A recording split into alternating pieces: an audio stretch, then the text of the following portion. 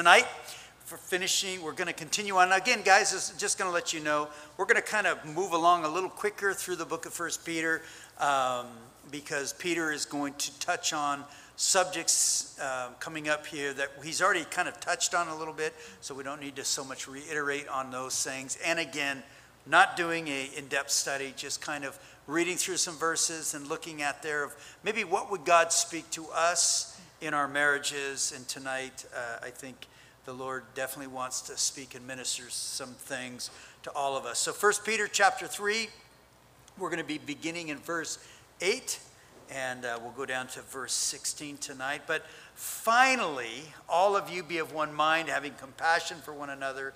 Love as brothers, be tenderhearted and courteous. And again, to sum it all up, and Peter's going to give 5 ways of acting and conducting. And I would say, kind of like as we've looked at government, as we've looked at employee, as we've looked at marriage, maybe this might be our neighbor or those around us in a sense. But he gives us 5 things, and that's to be of one mind, having compassion for one. Excuse me. Sorry for those online. Having compassion for one another, love as brothers, be tenderhearted and courteous. Verse 9, not returning evil for evil or reviling for reviling, but on the contrary, blessing, knowing that you were called to this, that you might inherit the blessing. Listen, this life we're living is not about getting revenge. It should be for us as believers about giving a blessing to every single one we meet. There was a book written in the 1700s by a monk. His name was Brother Lawrence, and it was called Practicing the Presence of God. And through that, if you've never read it, it's a great little book. But through it, he worked in the kitchen. He was just kitchen help. And yet for him, he always wanted to practice the presence of God. And so he was encouraging people to do that throughout your day. Always be thinking about God and practicing the presence. And then I just finished a book called Letters to a Modern Mystic, written in the 1930s by a guy, Frank Lamarck. And he actually kind of takes that subject matter and kind of even goes further with it in talking about how can we practice the presence of God. And one of the ways he did, and something I've been trying to put into practice, is he says when he was out walking among the people that God had called him to go minister to, he would just see them, and he would quietly in his own heart be praying for those people that he met, people that he just saw walking by. And what he said it did was it just turned his heart towards heaven and just kind of helped him, in focusing in on the things of God. And yet he said when he would do that, he would walk away with a blessing. And I noticed for myself when I begin trying to put that into practice of seeing people and maybe just praying for them in my heart, I leave with a blessing. And that's really what the Lord would want for all of us. Verse 10, for he who would love life and see good days, let him refrain his tongue from evil and his lips from speaking deceit. And again, we talked about this last week. The words we speak should give life and hope.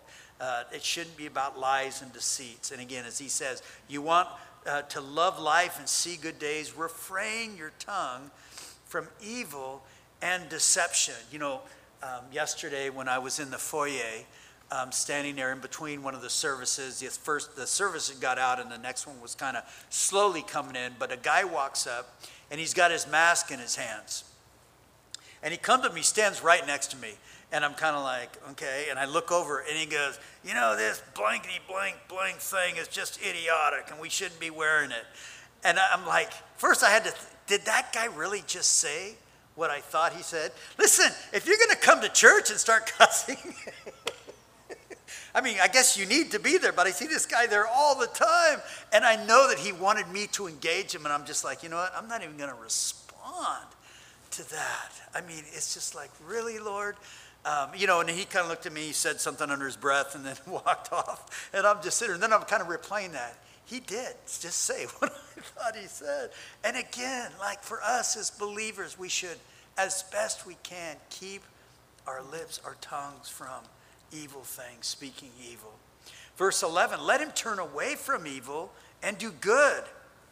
Let him seek peace and pursue it. And here's where we get the precious peace part of the message tonight, which we should be seeking and pursuing. And again, as we've talked about, this is that Colossians 3, the Karate Kid, the wax on, wax off, the putting off the things of the flesh and putting on the things of the Spirit. That's how we do that. For the eyes of the Lord are on the righteous, and his ears are open to their prayers. I say amen to that. But the face of the Lord is against those who do evil. For us as children of God to know that God's eyes are on us, God's ears are listening to us, to talk with him. But again, listen. Those who do evil, God is not for them. In fact, God is against them. He will fight against them.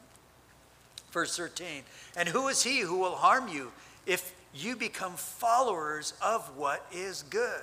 Again, when we're doing right, we normally don't have to worry about being punished in a sense of doing right. But, he goes on to say, verse 14, even if you should suffer for righteousness' sake, he's talked about this before, you are blessed. Again, this is grace. And do not be afraid of their threats, nor be troubled. Again, Peter is going to continue to talk about the subject of suffering, which we've looked at, and we're going to look at again extensively next week. And yet, as part of our lives, as part of being followers of Jesus Christ, the word would tell us, do not be afraid. Man, what a word through this time. Do not be afraid. And yet, this is a quote from Isaiah, which is basically Isaiah saying, hey, we need to fear God rather than man. Man, the fear of man is a trap. And when we fall into that trap, it's just this hole that gets deeper and deeper and deeper in doing that. But again, who did Jesus say? Jesus said, listen, we shouldn't even fear death as Christians. Jesus said, don't fear him who has power over to kill your body, but fear him who has power over your soul. That's the one we should fear. But again, then it goes on in verse 15. It says, but sanctify the Lord God in your hearts, and always be ready to give a defense to everyone who asks you a reason for the hope that is in you with meekness and fear. And again, if we call ourselves Christians, we should not live in fear because we are set apart to the Lord. And we don't fear what man can do, even death, because we have the hope of our resurrected Savior. And we should never be ashamed to let people know of that hope within us, that God is our hope. He is the world's hope. He is the only hope. Having a good conscience, verse 16 says that when they defame you as evildoers, those who revile your good conduct in Christ may be ashamed. And again, Peter continuing to talk about our actions and our conduct. And basically, if our actions are honoring to the Lord, ultimately, we don't have anything to worry about. So, where did the ladies go tonight? Amen.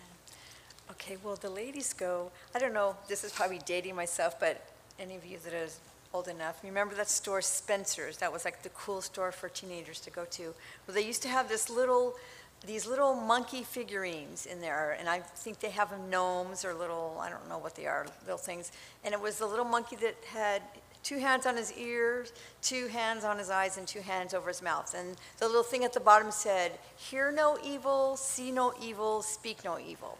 So I looked that up, and it says it actually is an ancient Chinese proverb. But as you look at this chapter tonight, I think that the ancient Chinese maybe borrowed it from Peter, because that's exactly what Peter's going to talk about tonight. So that's kind of where I'm going. That's where the ladies are going with this tonight. Just, again, as Pat said, this portion of Scripture tonight, it starts with the word finally. And it doesn't really mean finally like, in conclusion, I'm done. But really, he's kind of summing up, as Pat said, some of the ideas and the topics that we have been going over for the last several weeks about submission and serving one another, and just where our heart and attitude should be in that. So if you start in verse 8, it starts off by saying, all of you be of one mind. And I love that idea of just be of one mind. And I just thought, for us as ladies, maybe guys too, but I know for myself in particular, the battles often begin in our minds. Wrong thoughts, wrong assumptions, or I presume that you meant this. Allowing my mind to dwell on things that were done or said, and then letting them fester. And so Peter starts right there. And so his first little idea here is, I put, think no evil. If the battle begins in my mind, then I should be challenged to think no evil. This verse tells us that we are to be of one mind. We are to be like-minded.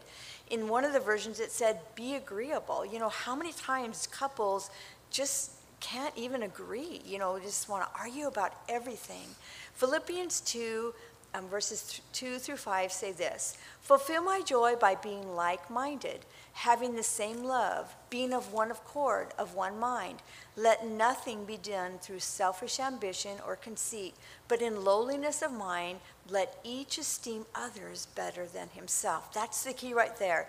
I can be like-minded with my spouse when I am willing to esteem my spouse better than myself.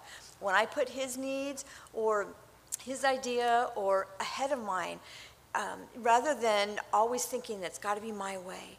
And it goes on in Philippians to say, let this mind be in you, which is also in Christ Jesus. So if we want to be like-minded, we as women and as wives, we need to have the mind of Christ, and we need to think no evil. We need to stop thinking the worst about our spouse, imagining the worst, and instead, the verse goes on to tell us, having compassion for one another. If my thoughts were about caring for other people, especially my spouse, then I won't be thinking so much about me first. I can be more sympathetic, more tuned in to his needs, his concerns, and not just my own. Jesus was the master of looking out for others first, and we need to follow in his example, as we've learned in previous weeks. It goes on to say in this verse 8 that we are to love as brothers and be tenderhearted. Again, that just means to be kind, to be generous, to be forgiving, not to be cold-hearted and callous. You know, and when you think about it, what is the opposite of tender-hearted? Is to be hard-hearted.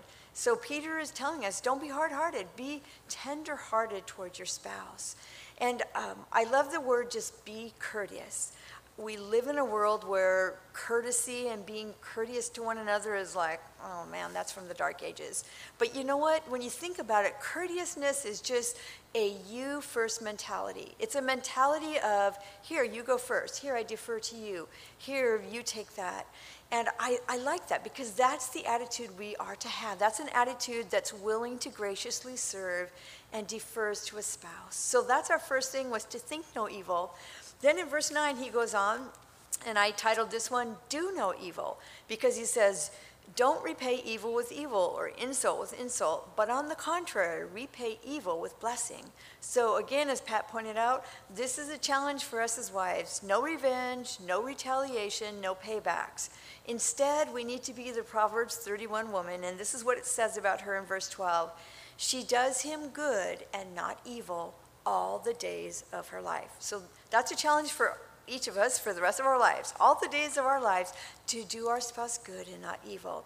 If we were created to be their helpmates, then we need to help. We need to come alongside and do them good all the days of our life. We need to use our energy and our time and our strength, and we need to have our hearts fixed upon that place of wanting to come alongside and be a blessing to our spouse and not to cause him evil. It goes on in that verse to say, to this you were called. Again, we've heard that phrase a couple of times in Peter already. To this you were called. It's kind of like, if you want to know what your calling is, here's your checklist. Well, here's another thing on our checklist: to do no evil, that you might inherit a blessing. If this is our calling, it's our job, ladies, to be a blessing. And you know what? You might think, well, he doesn't even notice. He doesn't appreciate me. God sees, and he will reward your labor of love. The next thing that I see in verse 10 that Peter tells us is to speak no evil. He says, for he who would love life and see good days, let him refrain his tongue from evil and his lip from speaking deceit. Do I want a happy home and to enjoy good days?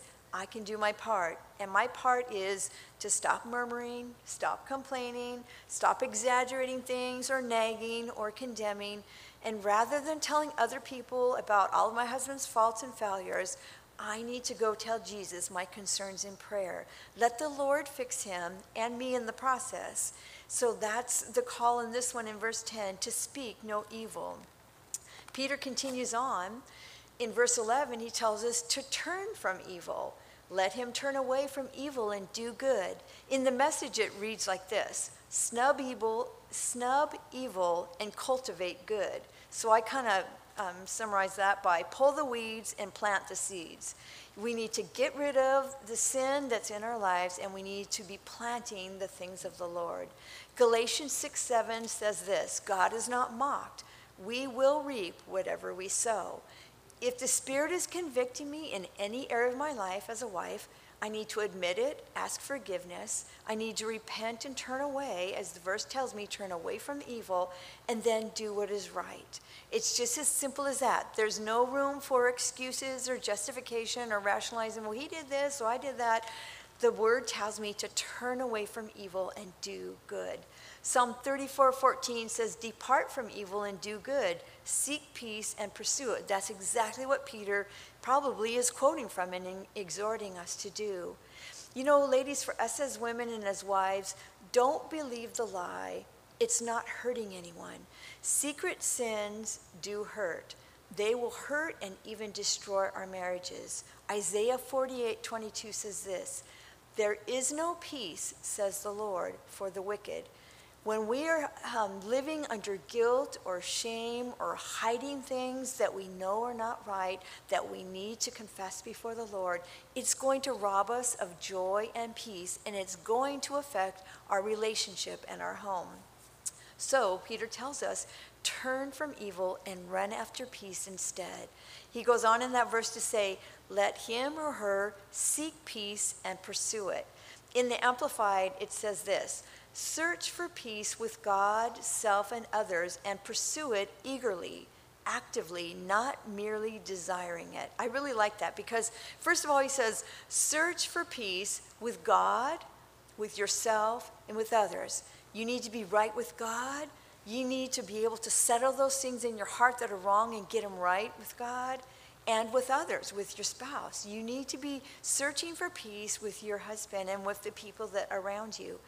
And pursue it eagerly. That means we need to be busy about doing this, not just thinking, God, I wish our house was a more peaceful place, but then doing nothing to change anything.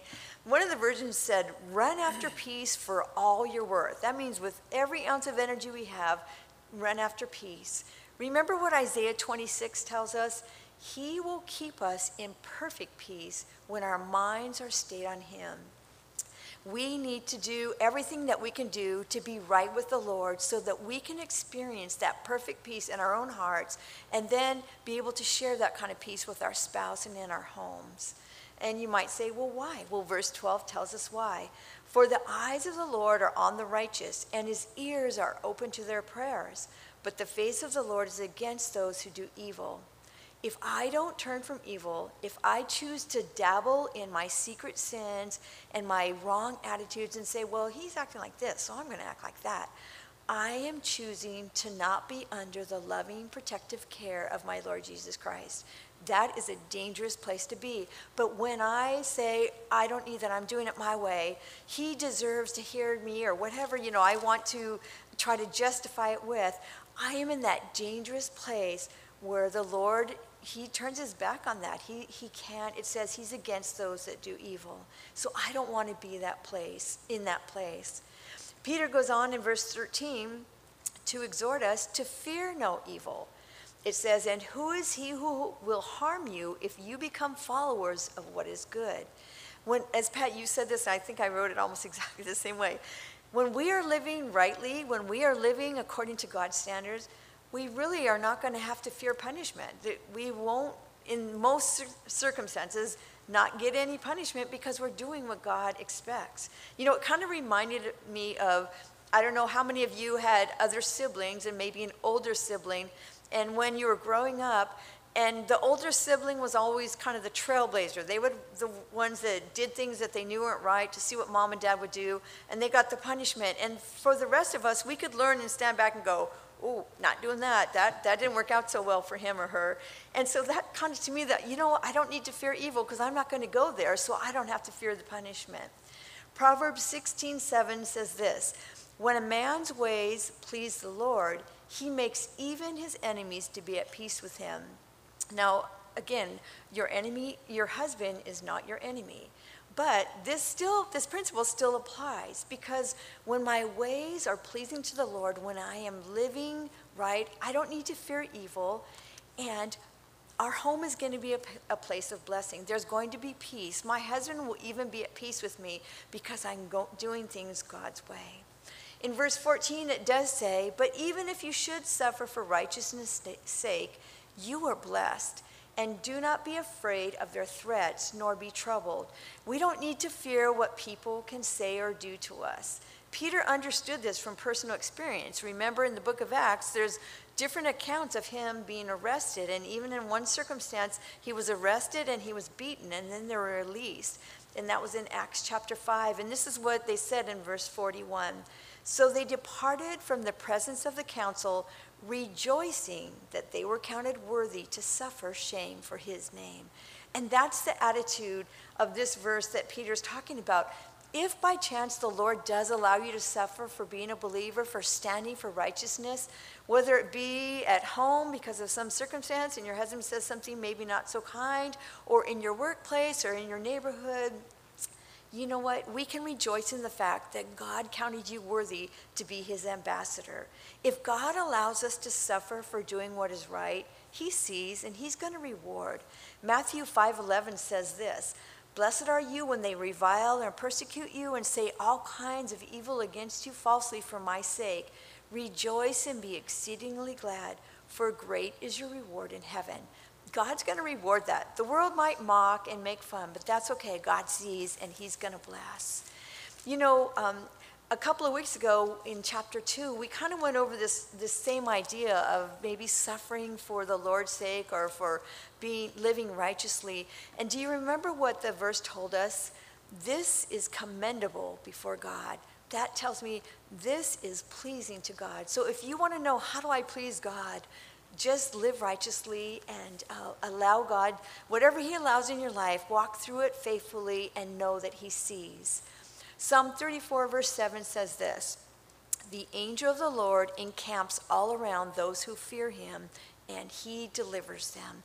And again, that's just a promise for us that if he allows us to go through any kind of suffering for his name's sake, he's right there with us, he's protecting us, and he's going to deliver us. Now, as for our marriages, prayerfully, there are no threats, no beatings, or none of these other negative things that we just talked about going on in our relationships. But even in everyday life with our spouse, there's times when maybe you might be insulted or offended or disappointed, etc., etc. Will we choose to be like Jesus, to choose to love, that kind of love that covers over a multitude of sin, choose to forgive and show grace? That's what this verse is calling us to do, to live like Jesus did. So now we've looked at thinking no evil, doing no evil, speaking no evil, turning from evil, and fearing no evil. And the final one that I saw here in verse 15 is Peter encourages us to overcome evil. He says, sanctify the Lord God in your hearts and be ready to give a defense to everyone who asks you a reason for the hope that is in you with meekness and with fear. My heart should be the Lord's sanctuary. You know, one of the versions said, being completely devoted to Christ in your heart. And I have to ask myself, is my heart completely devoted to Jesus Christ?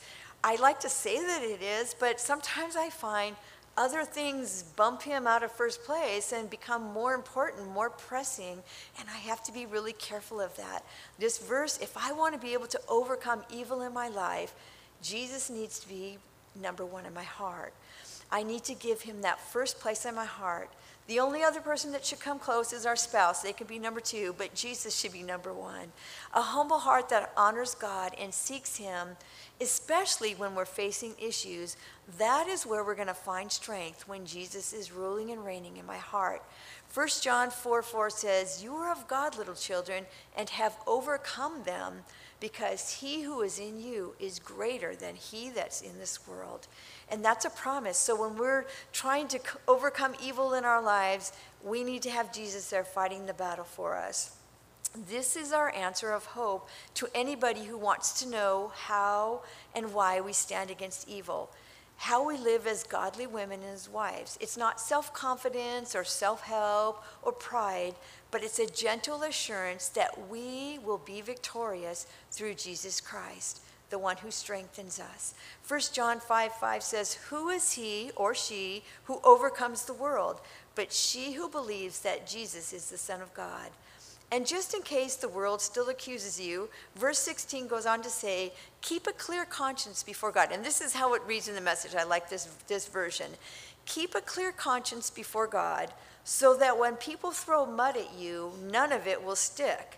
They'll end up realizing that they're the ones who need the bath. I just thought that was a great way of looking at it. So, you know what? The world is going to accuse. The world doesn't love Christianity. They don't love Jesus. So they're going to look for reasons to pick you apart. But don't worry about it. You keep your conscience clear before God. And then when people start slinging the mud, you know what? God is on your side. We'll humble ourselves before the Lord. He will lift us up in his time. Romans 12:21 says, do not be overcome by evil, but overcome evil with good. We're called to shine for Jesus in the world, in our homes, which will make our husbands be blessed. Daniel 12:3 said this, those who are wise will shine as bright as the sky, and those who lead many to righteousness will shine like stars forever. That's the kind of wives we're called to be, ones that shine with Jesus. Amen. Amen. And guys, again, if we're going to experience peace, precious peace within our marriages, if we're going to seek and pursue peace, verse 8 kind of walks us through the way in which we can do that. And again, be of one mind, having compassion for one another, love as brothers, be tenderhearted and courteous. And I'm just going to kind of cruise through these here. But one mind, or kind of living in harmony. And again, as Mary shared that scripture, Philippians says that we are to be with one mind striving together. It doesn't say fighting together. It says striving together to be of one mind, not pushing each other's buttons. Again, guys, listen, peace does not just happen because I want it to happen. It's something that if we desire it to happen within our marriage, we have to seek it, we have to desire, we have to want it. We need to be pursuing it on a daily basis. I've shared this before. I, tell my wife all the time, I need my home to be an Engedi. And Engedi was the place that David went for refuge when Saul was, after him. It was like this oasis. And I say, I want my home to be that place of peace, or when I come in and stuff. But again, I can't just tell her that and then expect it to happen. I have to be a part of making it happen. I'm the one that needs to seek and pursue and to do all of those things. And yet again, if there's areas within our lives, within our marriages that we're fighting about, again, stop and remember, it takes two people to fight. And if we're going to continue to fight, well, then we're going to have that. I meet with an older guy, and had been married, and every time I meet with him, it's usually when they're having some pretty major problems. And he tells me his age, and he goes, man, I'm just tired of fighting. And I look at him and I said, well, then stop it. You're a part of the issue. If there's a fighting going on, you're also lending to it.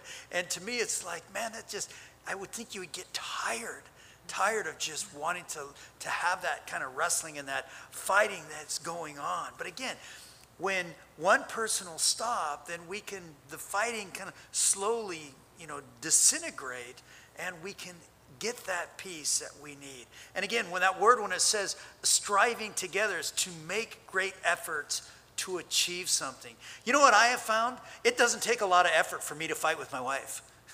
Almost none, but it takes a lot of effort for us to experience God's peace within the marriage. And yet, again, that's what he's saying. We're striving together, not against each other, but together, that we want to strive to have peace within the home. If you want peace, if you want harmony, again, listen, the enemy's going to battle. The world is going to battle. And we need to understand that battle is going to happen. And yet, if we stand together, if we're striving together, then we can defeat that and get that peace within the marriage. But we need to be one-minded. Then compassion. Again, compassion is kind of concern for others. Is something that Jesus has for each one of us. The Bible says oftentimes that Jesus was moved with compassion when he saw the multitudes, because he saw them and he wanted to kind of jump in and kind of help out and to kind of help them navigate the things that they were going through. You know, there's a thing that's said, and because we actually have sitting here tonight a police officer and an ambulance driver, you know, when there's an accident or the scene of a crime, when the police officer shows up, he is looking to figure out who's at fault and what's going on and what was the problem that caused that. The ambulance driver, when they show up on the scene, they're looking for who's hurt and how can I help. And yet I would believe that as this word compassion is being used, and for myself, Pat, would you have compassion? Would you not just show up on the scene and, you know, and okay, who's at fault and, you know, and who's causing the issues or who's causing the problems? I know when we had our grandkids living with us, it was like this kind of thing going on almost nightly. And so I'd be running in there like, okay, who did what, you know, and stuff. And whoever was crying, Mary would run in and grab the kid that's crying and just hold them. See, that's compassion. I'm just kind of trying to figure out what's going on and who did that. I think the Lord would ask us men to be compassionate towards our wives, to not like just always like try to figure out, okay, what's going on or that, but just having compassion. That's what I believe our wives would want. You know, the story of the prodigal son, it says when he came to his senses, he went and returned back home. And it said when he rose, he came to his father, but when he was still a great way off, his father saw him, had compassion, ran and fell on his neck and kissed him. Again, when we have compassion, it's not all about just pointing out the faults. Because listen, the father of the prodigal son, he could have sat there and pointed out all of the faults of the kid. He was just thankful and happy that he was there. Listen, guys, I know I want my wife just to be happy and excited that I'm here, that I'm with her, that we're together. And again, when we're showing that compassion, we give the Holy Spirit opportunity to work, to bring about his love, his joy, his peace, those things. You know, and again, you just never know. Yesterday morning, Sunday morning, about 8:45, I'm back in the green room. I get a call from Mary. Hey, listen, I just had a flat tire. I'm on the freeway. But it wasn't just a flat tire. I mean, the tire exploded, and it was almost like kind of rolling on the rim. And the good thing was she was over in the slow lane, so she just pulled over. And I'm like, okay, well, yeah, maybe we should call a tow truck and stuff. But then I'm like, no, okay, I'll be right there. So I go running over there to her. Now, I could have got there and said, okay, what the heck did you hit? Or how did this happen? Or, you know, things like this, which I was so thankful I didn't do that. Thank you, Jesus. And yet I just showed up because I could tell on the phone, you know what? She's shaken up. She's worried. I mean, having that happen, if you've had that happen, that's kind of can be a little serious. And yet, I showed up. I mean, she actually had the tire out and the thing to put the jack and everything. She was going to do it. I go, no, I'll do it. But she called a tow truck. He said, I'll be there in about a half hour. I go, tell him it'll be done, so don't worry about it. But again, do we have that compassion for our wives? I think our wives desire it. And I know, like, even when I brought Mary back to church, she's like, I'm going to go sit in my office for just a little bit. Kind of because I could tell she was still shaken by what just happened. And so, yes, she needed a husband that was compassionate. Next one was brotherly love. Brotherly love. Again, this is the phileo type of love. Again, in the Greek, there's the three main words that is used, or where we get the Philadelphia, the city of brotherly love.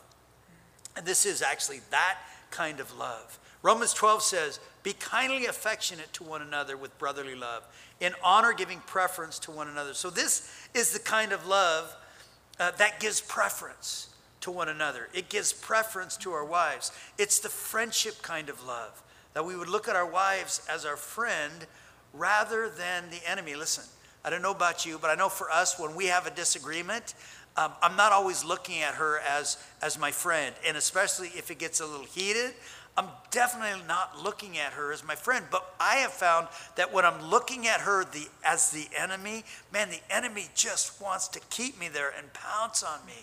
And it's like, no, I want to fight that. I don't want to look at her. I want to look at her as my friend. And when I do, man, peace happens so much easier. Again, is there the desire within our hearts to have our wives as our friend? Listen, she married you to have a friend, to have to hold through good times, through the storms, through sickness and health. I'm doing a wedding in a couple weeks.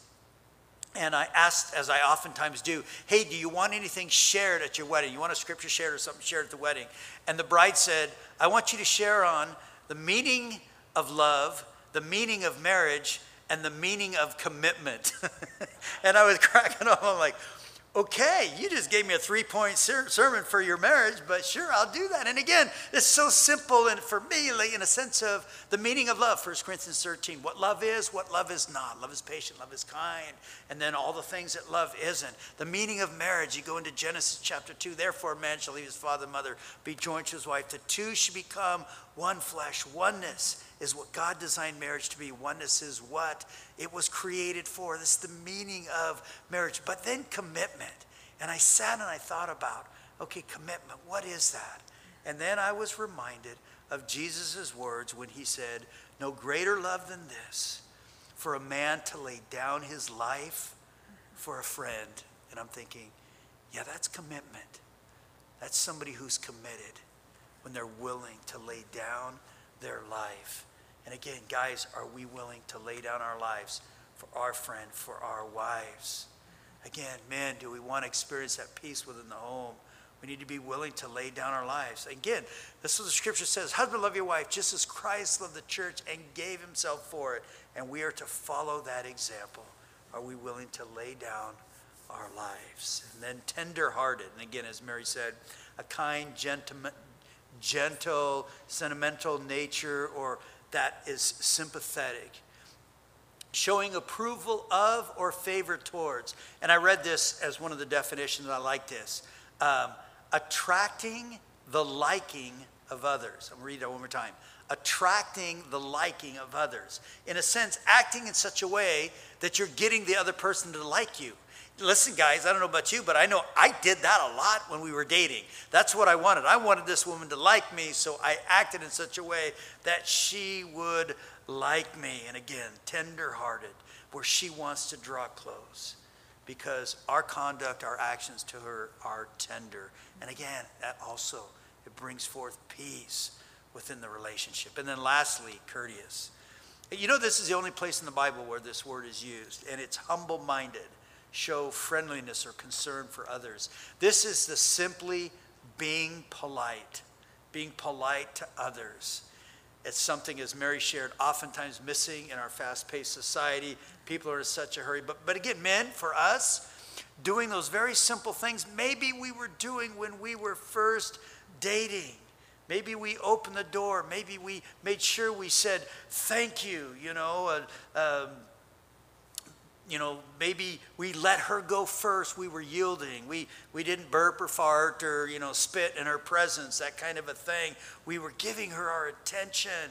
We kept our word when we asked her things or said things to her. That's the being courteous. Again, I read this about happy couples and what makes happy couples, and they did kind of this little list. And these are some of the things on the list. Happy couples, they make time for each other. Happy couples give each other a good night kiss. Okay, time to kiss. Okay, they give a good night kiss. Happy couples don't go to bed mad. Happy couples say, I love you a lot. They have date nights. They make sacrifices for each other. They laugh together. They watch each other's back. They are patient. They listen. They don't tell private things to others. They're spontaneous. They make time for intimacy. All of these things are what would be considered courteous within the relationship. And so for us, are we willing to do that, to be of one mind, to have that compassion, to have the friendship, love, tenderhearted, and courteous? And when we will put those things into practice, man, we're going to experience that precious marriage that the Lord has for each and every one of us. Amen? Father, we thank you for your word and how you use it to speak and to minister to our hearts. And Lord, I thank you for your love and your grace. And I pray and ask, Lord, tonight you just continue to be with us, continue to speak and to minister to our hearts, Lord. Thank you for allowing us to come out and just to spend a little time doing that. Pray and ask you continue to watch over us, Lord. Help us as husbands, help us as wives. Lord, as we read your word, as we hear your word, that we would put off those things of the flesh, put on the things of the Spirit. We would be yielded to you and yielded to each other.